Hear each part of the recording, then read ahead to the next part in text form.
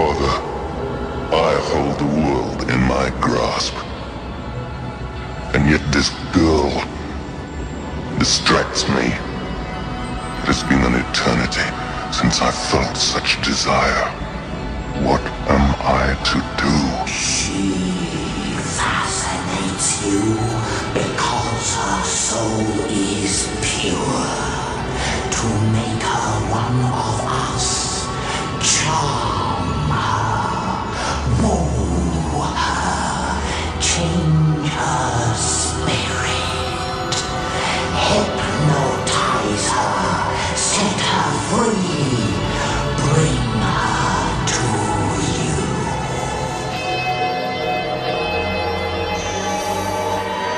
I've seen the mystics play there once or twice. Well, I knew they had a reason.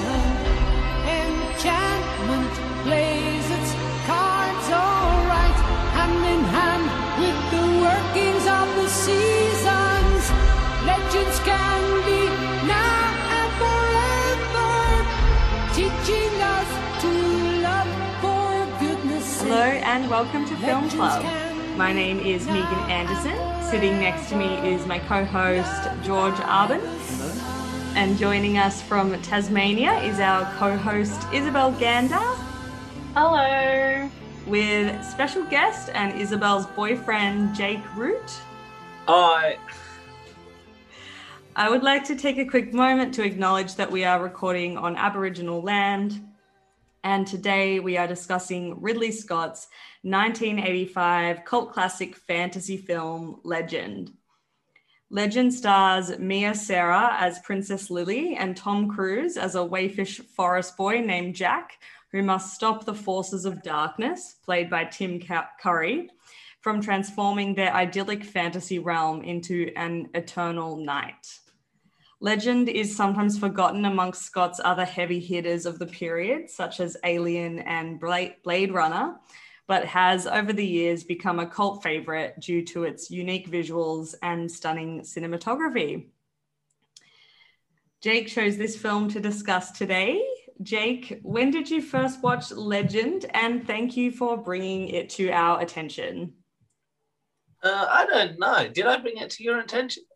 I feel like that was yours. Anyway, remember when I watched it both, I reckon I would have been really hungover watching like Netflix or some other streaming service bullshit and like just clicked onto it because it's very like calming, but it's also enough points you can make fun of if you had a particularly bad hangover, like Tom Cruise sort of hanging around with his nuts almost out of his jerkin the entire time, and like the odd unsettling nature of all the creatures. It's kind of like, yeah.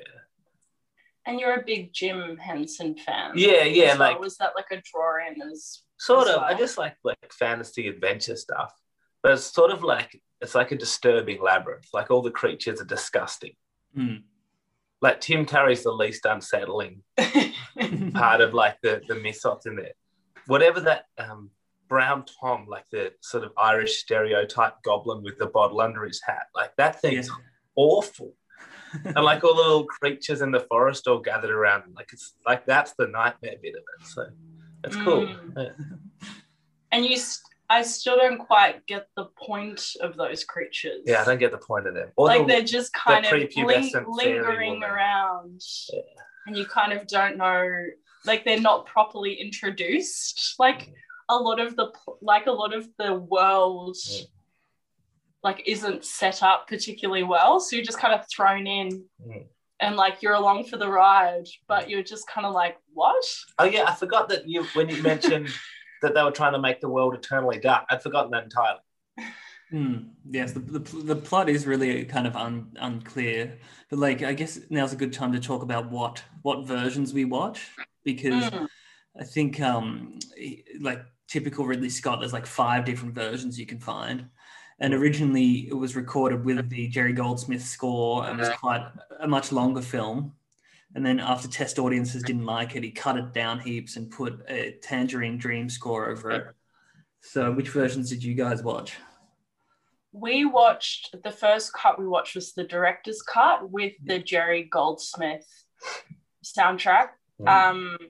And then we were very excited and curious to watch the theatrical release. I think the US theatrical release with the Tangerine Dream soundtrack.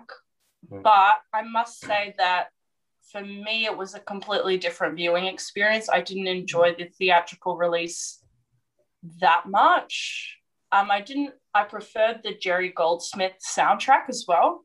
And I guess I'm not like a Blu-ray whore, but I must say that with this fantasy aspect, like this, and this kind of visual heavy film, the Blu-ray version made such a difference. Like, it was so immersive, so beautiful. Like, watching the director's cut, like, I just felt transported to this magical universe. Sorry, I thought, Isabel, that Jake wanted to talk about this movie, but did you stumble across this film yourself, or what was the? No, like we were just, me and Jake. Jake introduced me. Like, I'd never heard of Legend. Like, and I didn't know it was Ridley Scott. I hadn't made that connection. Like, I've seen the film, but I never thought, like, oh yeah, the guy who made Alien, obviously. This is like his vibe. Yeah, and you told me about it. We watched it, and I don't know, I loved it. I really enjoyed the director's cut. I just found it so beautiful, so magical, and the plot made no sense to me, but it didn't take away from the experience, I guess. I just found, like, I couldn't believe the production design. I couldn't believe the images. Like, they were so bombastic, opulent. Just, I felt like, yeah, like this crazy, beautiful fairy tale that I felt so, like, watching it was so relaxing. Like, some of the shots with the unicorns, like, galloping through this, like, cherry blossom storm with Princess Lily, like, floating out. Like, I just felt like I was floating on a cloud. Like, and the scene, one of my favorite scenes in the director's cut is, and I found that Darren Aronofsky must have been directly inspired by it, where Princess Lily is dancing with the black entity. And it almost really reminded me of the first scene of Black Swan. I don't know, I love the costume design. I really, like, felt really drawn in. But I didn't have that with the theatrical release. It was like the director's cut, the plot made way less sense in the director's cut. But that added to the fun. Yeah, I enjoyed that more. I didn't feel like I needed to have it, like, all the nonsense hung off anything. I was happy to just be like, oh yeah, cool. Now they're at the magical pool, and now they're in hell, and now there's like a witch. It's like, I like it. Whereas it seemed like the theatrical release, they wanted to appease to the 3-act structure, but which kind of dulled it down. It kind of, like, muted the kind of fun elements, like, kind of it not making sense, like, yeah, added to the experience. And it's kind of weird that because the director's cut's like a good 20 minutes or 30 minutes longer, but it somehow manages to make less sense with that extra time. I don't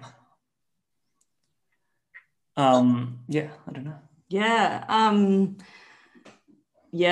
Well, we watched the theatrical version, and I was very impressed by it visually. We watched the director's cut. Did we? Yes. I thought the director's cut had the Tangerine Dream soundtrack. No. Apparently he hated that soundtrack.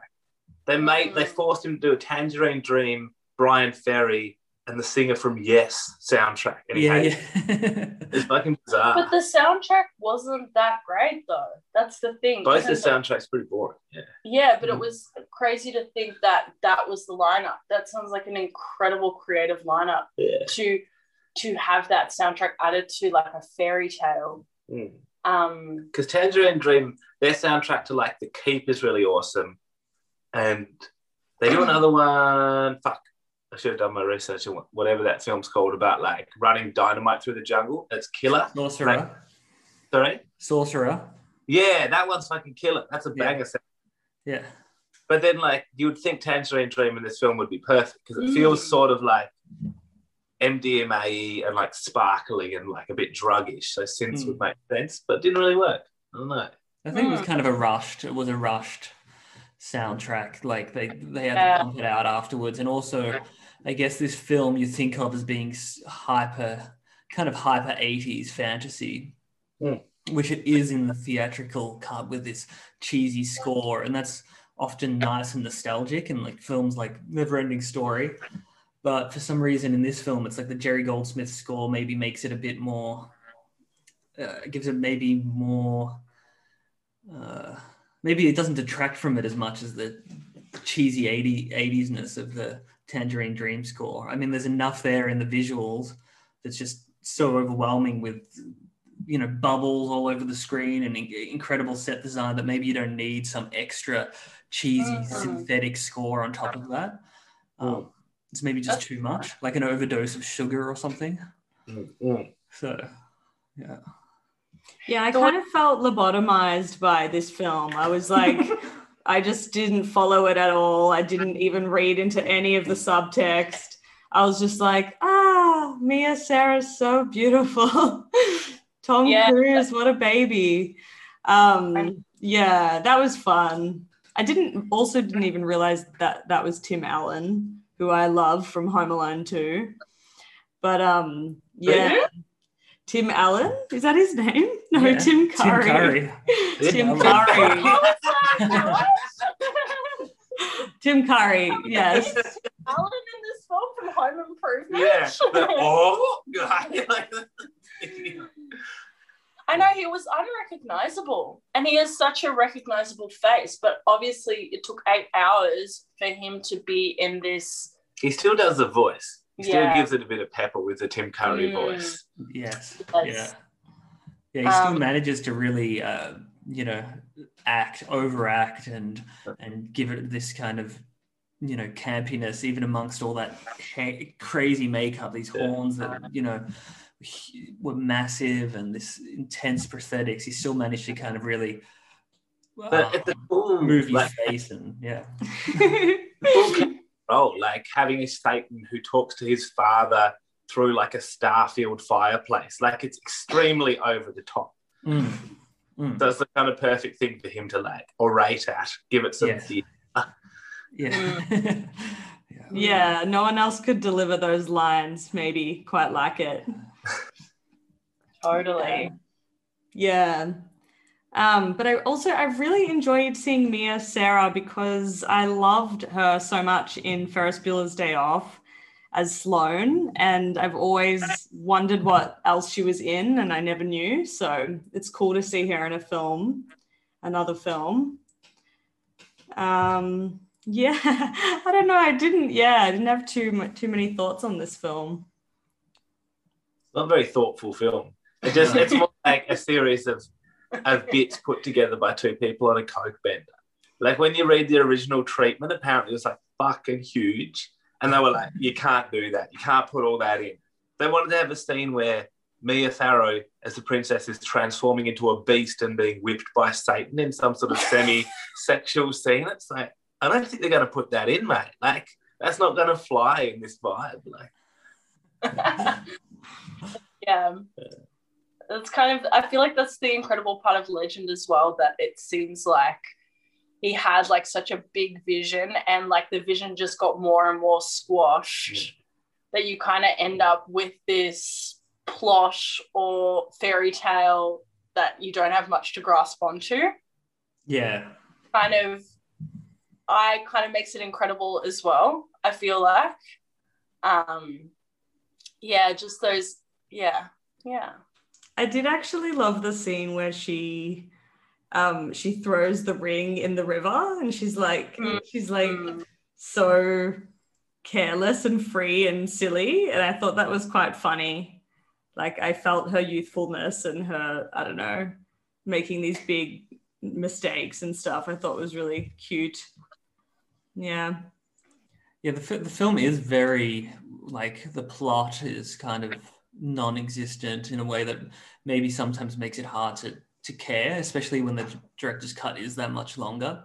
And I did watch kind of a recount on YouTube of all the different versions, and they were suggesting that maybe the ultimate version hasn't been made, because it would be nice to have those incredible visuals of the element of the director's cut, but then maybe shortened just a little bit, because with nothing to grasp onto unless you're kind of in some altered state, the film does drag at certain points. I didn't find that. You didn't find that? Maybe you can step away from it as like, treat it less as like a narrative vehicle and more as like it's like production design and how sick you can make something. For sure. Like go all out. Like it's ornamentation. Yeah.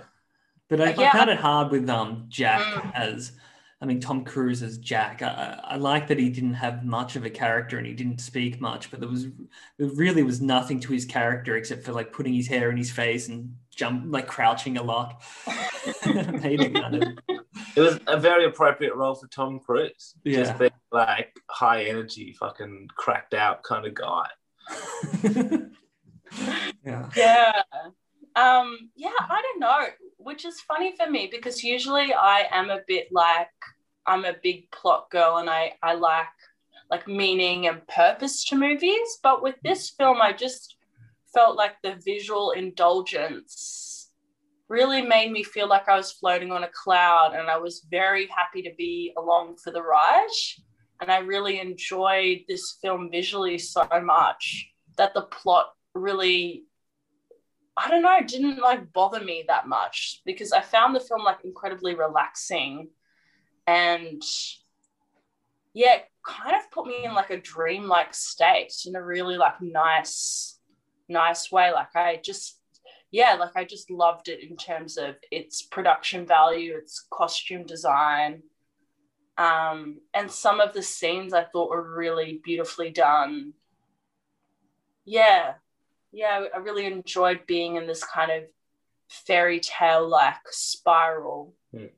But definitely like it reminded me in a way of Jim Henson, the storyteller, in that it was very intricate and like the sets are awesome and it's really layered. But Jim Henson's a storyteller. Everything is a moving part and it all makes sense. It's a functional part of it and it has a really strong sense of narrative and carrying it forward. Whereas this just seemed like, for the sake of it, like all the styrofoam snow and the freezing of the house and like the obscene little goblin men. Like it's kind of like, I don't know, it feels like the way that video games portray plot, where plot is a series of objects you put next to each other. Like, I really got that that vibe from this, the kind of video, its influence on fantasy video games like Zelda and stuff, and that it is just this vehicle for visual storytelling or visual expression, which has been like really overtaken by video games, where you go to the forest realm and you see all these crazy creatures and doesn't have to push the plot forward.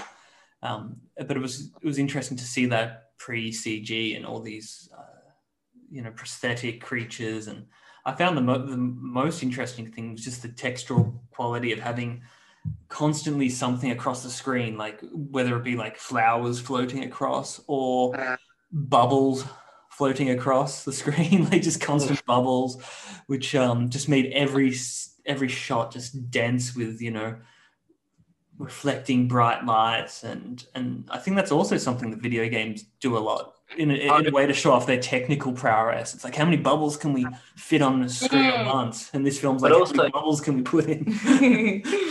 Have a like that lack of mesh and texture in video games. Filters are a massive thing. Yeah. So something I thought of watching it the first time. A lot of the design in this there's a video game called Dark Souls, which is a Japanese video game, Yeah. which I think lifted a lot of their like hellish design stuff from this film. Yes. And they treat landscapes as being like really oversaturated and overexpressed areas. Yeah, for sure. Yeah. Definitely. This film was in a lot of films I've seen, but I feel like it's definitely like I can look at it and be like, oh, that reminds me heaps of a video game. Like, Probably because it didn't do very well. People were like, let's not do that again. Yeah, true. Yeah. And then they get picked up in, as you said, in maybe other forms like video games or comics or something. But I did like that, like the expression of like the clear expression of different, levels in a video game or in this like different scene, like different landscapes was pretty incredible. Like the hellscape was just awesome. So so expressive, and it was almost with like the butch guys, like so bloody and wet and like and it verged on being almost like a fantasy horror film. At those scenes, like this kind of coming from Alien, this like intensely visceral, scary, huge creature in this dark landscape was like such a cool representation of hell. And it reminded me a lot of Grimes's recent album and the concept art around that, and sort of the themes and the mood, and also maybe just some other like very contemporary aesthetics, that are floating around with the foresty stuff and the sparkles and the elves and the pastel and I feel like it was kind of ahead of its time. Well, cynically, I guess it's a way for people to mine stuff that's not like, if you copy Star Wars, everyone's going to know, but it's like, let's go mine something a bit more obscure and then we'll get away with it, But and maybe it's coming back around here, because I know what you mean. Yeah. Because it's like a lot of the people who are in creative controllership now are probably like around our age and watched VHS tapes at their grandparents' house of Legend or some other like fucking Willow or some bullshit. Yeah. Well, this is what even the experience of watching this film, and there's a few films like this, is it even if you didn't watch it as younger, it gives you that experience of having that memory of some weird VHS tape you kind of watched when you were young and you can't remember all the plot details. But when you actually watch it, that's the experience you get from this. It's almost like, did I fall asleep? Because what's happened? But it's kind of this fuzzy feeling. Cut off the beginning of the scenes. Yeah. On the VHS, there's no title sequence. There's part of a carpet cleaning ad. Yeah, exactly. Yeah, some ads put in there. Yeah. Kind of what I like about the film is like kind of Ridley Scott's enthusiasm around it as well, and it kind of falling flash, like kind of having like, and then there's this, and then there's that, and then like wanting to do like this epic fairy tale and having this grand vision. And then I guess like we can all relate to that in a sense where maybe you've had too much wine or you've had too much coffee and you feel like your brain is racing with all these ideas and you think they're the best ideas you've ever had in the world. And I kind of felt like this film was a little bit like that, like how it seemed like he had so much confidence in creating this epic fairy tale, but he wasn't like, no one was quality checking the plot or like really like he was just on this massive high. And then obviously there wasn't the budget to support how he wanted to execute this epic fairy tale, that it just like got a bit numbed and just like all the moving parts weren't cohesive. But you kind of got to love someone that has this like epic vision that falls flat. Yes. No way. And I do think there was a few, I don't know if they were key shots, but they were still filming when the studio burnt down. Yeah. So they filmed it in the Bond studio, and then supposedly there was pigeons up in the roof, and then I don't know how it happened, but they knocked something over and the whole studio burnt down. Well, I guess those were like 40-foot styrofoam trees. Yeah. So it was just like the perfect flame environment. Yeah. I It actually reminded me a bit of Little Nicky and the hellscape in Little Nicky, the Adam Sandler film. Oh yeah. Because those goblins were just as ugly and Yeah. just as effective. Papa's chicken is the shiznit. Say it again. Ugh. Yeah. Yeah, it's cool actually that Legend still is a very watchable film, like even though it's not, like as you were saying, is all the moving parts don't always work together, but at least like there's some ambitious films out there that are quite unwatchable, I feel, whereas this is still like comes together, which is Well, I think the scale thing was good. You mentioned the goblins, and the woman who plays the chief goblin, she's really good, the way she prances around. Yeah. Blix, I think. Yeah. Yeah. Like because I think Mickey Rooney was going to play one of the forest creatures, and he was like too big next to Tom Cruise, all this bizarre shit like that. But she's like obviously small, so they could do really great makeup on her. And she's like fucking like working with it, like going nuts, like you're a goblin. Go for mode, like rhyming and like stopping the clock with a wand and stuff. I love the rhyming. Yeah, that was cool. Yeah. And it's easy to compare in the 80s all these fantasy films like Willow and Neverending Story, but it also just reminded me of that those films that directors make when they've had a few hits and then they can kind of do anything. Like so it reminded me a bit of Cape Fear by Scorsese and Bram Stoker's Dracula by what's his name? Coppola. In that it's just so visually dense. It's crazy. You watched that? Yeah. Yeah. Yeah. Yeah, wow, that's so visually beautiful, that one. Wow. And that's the only point maybe I think, I don't know if it would have changed it, but with those films, they're hanging these visual like experiments on some established story, whereas this they're creating their own story, which maybe has its benefits, but maybe if it was a familiar story like a Beauty and the Beast or Alice in Wonderland or something, you already kind of know the plot points, so you can just go crazy with an experimental with the visuals and not have to affect the plot. Well, I guess it reminded, like, have you seen A Company of Wolves? No. It's like, I think it's French, but it's like a similar thing with like cool animatronics and stuff, but it's like a little bit more like sexy and European. And it feels like it's a bit censored. Like there was many hits out or something, but they were like, it's the American market, we can't do that. It felt like one of those French, like kind of sleazy adult fairy tale movies where they just like go full bore in every direction. In the way that Coppola's fucking Dracula does, where it goes like every direction, like she's fucking a werewolf, there's rivers of blood, all that shit. Like, yes, and I feel that he wanted to make this adult fairy tale that did feel maybe a little flaccid or censored. Yeah, I think so. It would have been cool if you got to see Tim Curry's cock. That would have been good. Yeah, it would have been sick if say the devil's cock, red animatronic cock. Yeah, that would have been awesome. Yeah, and you did get a sense the film wanted to go there. Awesome. So they could have some dick and balls, like a hellish dick and balls. Did you find him sexy, Isabel? It wasn't a thought that went through my head actively. Did you? No. But there's lots of people on the internet who are really into it. I'm sure it started a lot of kinks. Like it's the start of a lot of people's. I just don't believe that Tim Curry in any sense is menacing a teenage girl. You know, like maybe if he'd been menacing Tom Cruise, I would have like bought it a little bit more. But like, Tim Curry is Satan. He's like desperately after a teenage girl. For sure. Yeah.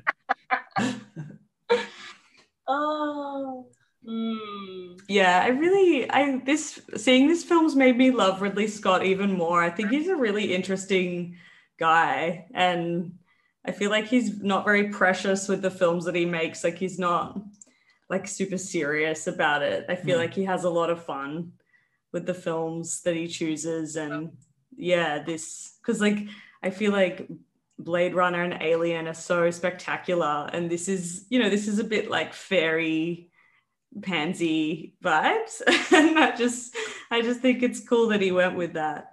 And I really love that he that he loves Muriel's wedding so much. Yes. Does he? Well, he's right. It's great. Yeah. But he just done Blade Runner right before this film, hey? So it was on a creative high. Yeah, he'd been knocking out hit after hit. Like, people fucking love Blade Runner, right? Yeah. And I feel like I love that as well, that when directors get humbled, because obviously when you have a few hits, you're like, every idea I have is genius. And then they just like go like, well, I want to do this epic fairy tale. And then it's like, no, not every idea you have is great. Some of it are just mind farts. Like they have no humbled. He made Avatar eventually, didn't he? That's him. No, that's James Cameron. Oh, I look at the two mixed up because they're both submarine guys. Yeah. But do you think they were also trying to make a big statement about light and dark? No. Yeah. I reckon that he met the novelist guy, William Hornschborg, whatever, who was like some American horror novelist, and they made friends and they stayed up doing coke, had this awesome idea, and they're like, oh, it's going to be so sick. And they rolled up with like 400 pages of like a princess being raped by a beast, and they were like, it's going to be just like Disney, there'll be sparkles and stuff, and then she gets fucked, and they were like, whoa, guys, tone it down, love the sets idea, you know. Yeah. I probably would have enjoyed that better. Yeah. Yeah, that would have rocked, but, you know, it was a holiday idea for sure. Yeah. Yeah. Yeah. Cool. I like that he is so good with production design and sets, because like Blade Runner's amazing. This was amazing. Alien's amazing. Like the sense of scale and the scope of it is, you can make fun of how bad the story is, how badly structured it is, but like it looks incredible. Like the fake screens through this massive like fantasy forest, like and combining like the American National Park look with like English forest and lots of layered flowers. The scene where they're like, he's speaking to the Tom Cruise is talking to the princess, he's holding a fox on his lap and there's a rabbit in the foreground and stuff. Yeah. That's the shit I loved about this film. Like I just felt like I sank into it and just I just wanted to like bathe in it. It was just so magical and delicious. I love the scenes where the unicorns are like rushing up on the top of the hill, like, oh, so beautiful. Like it looks so, it was so impressive.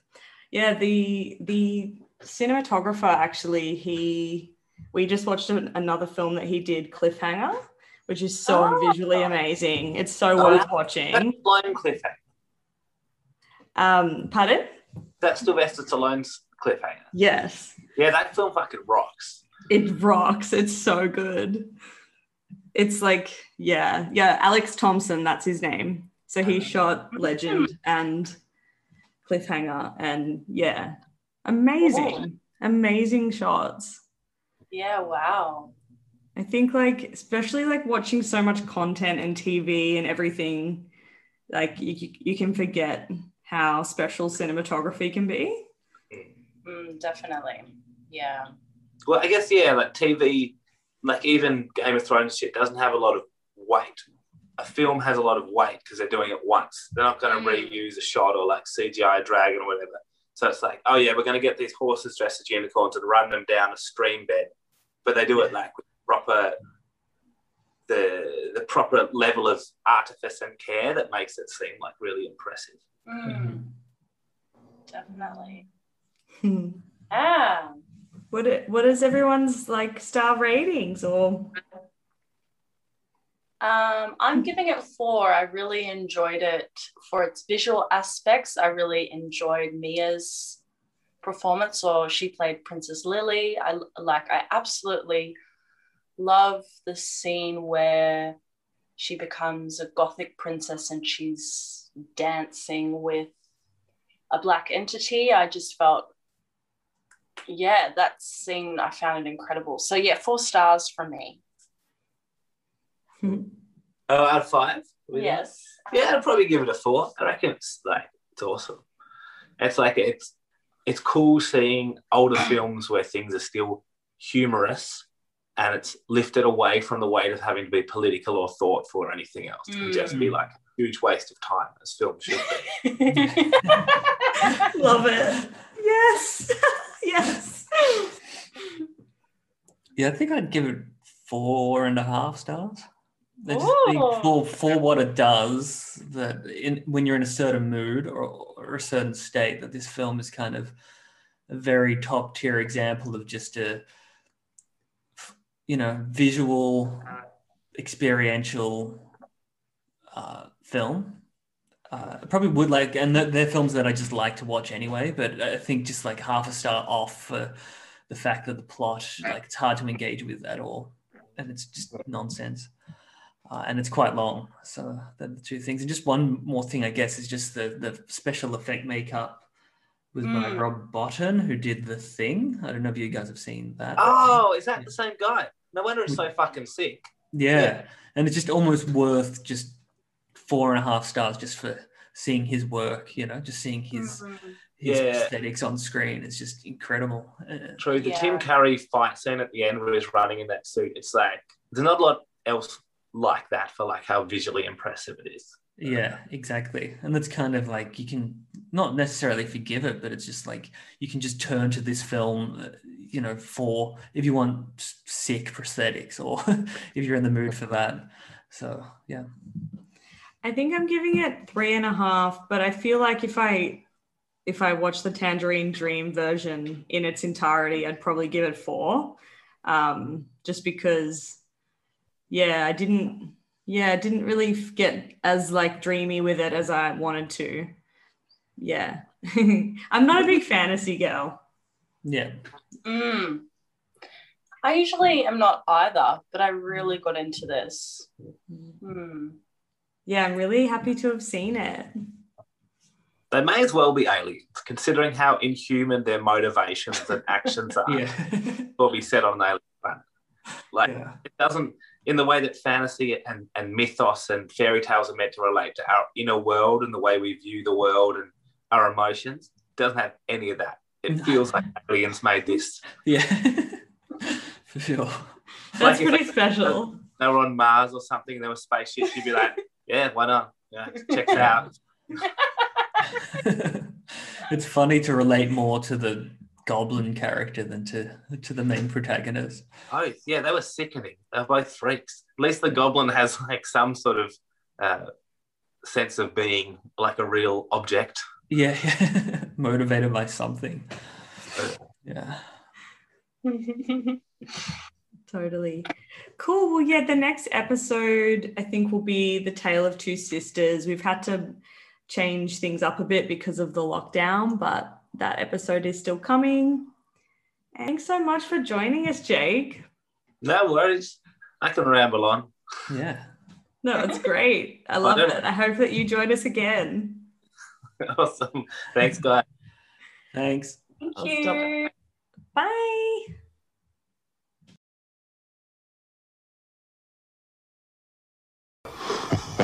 And what's interesting here, you see this thing here, which should have been CGI, which doesn't exist. You know what that would have cost today? About $200,000. You know what it cost me? It cost me a fishing light with a bit of fine hairline and a little light bulb. Hello?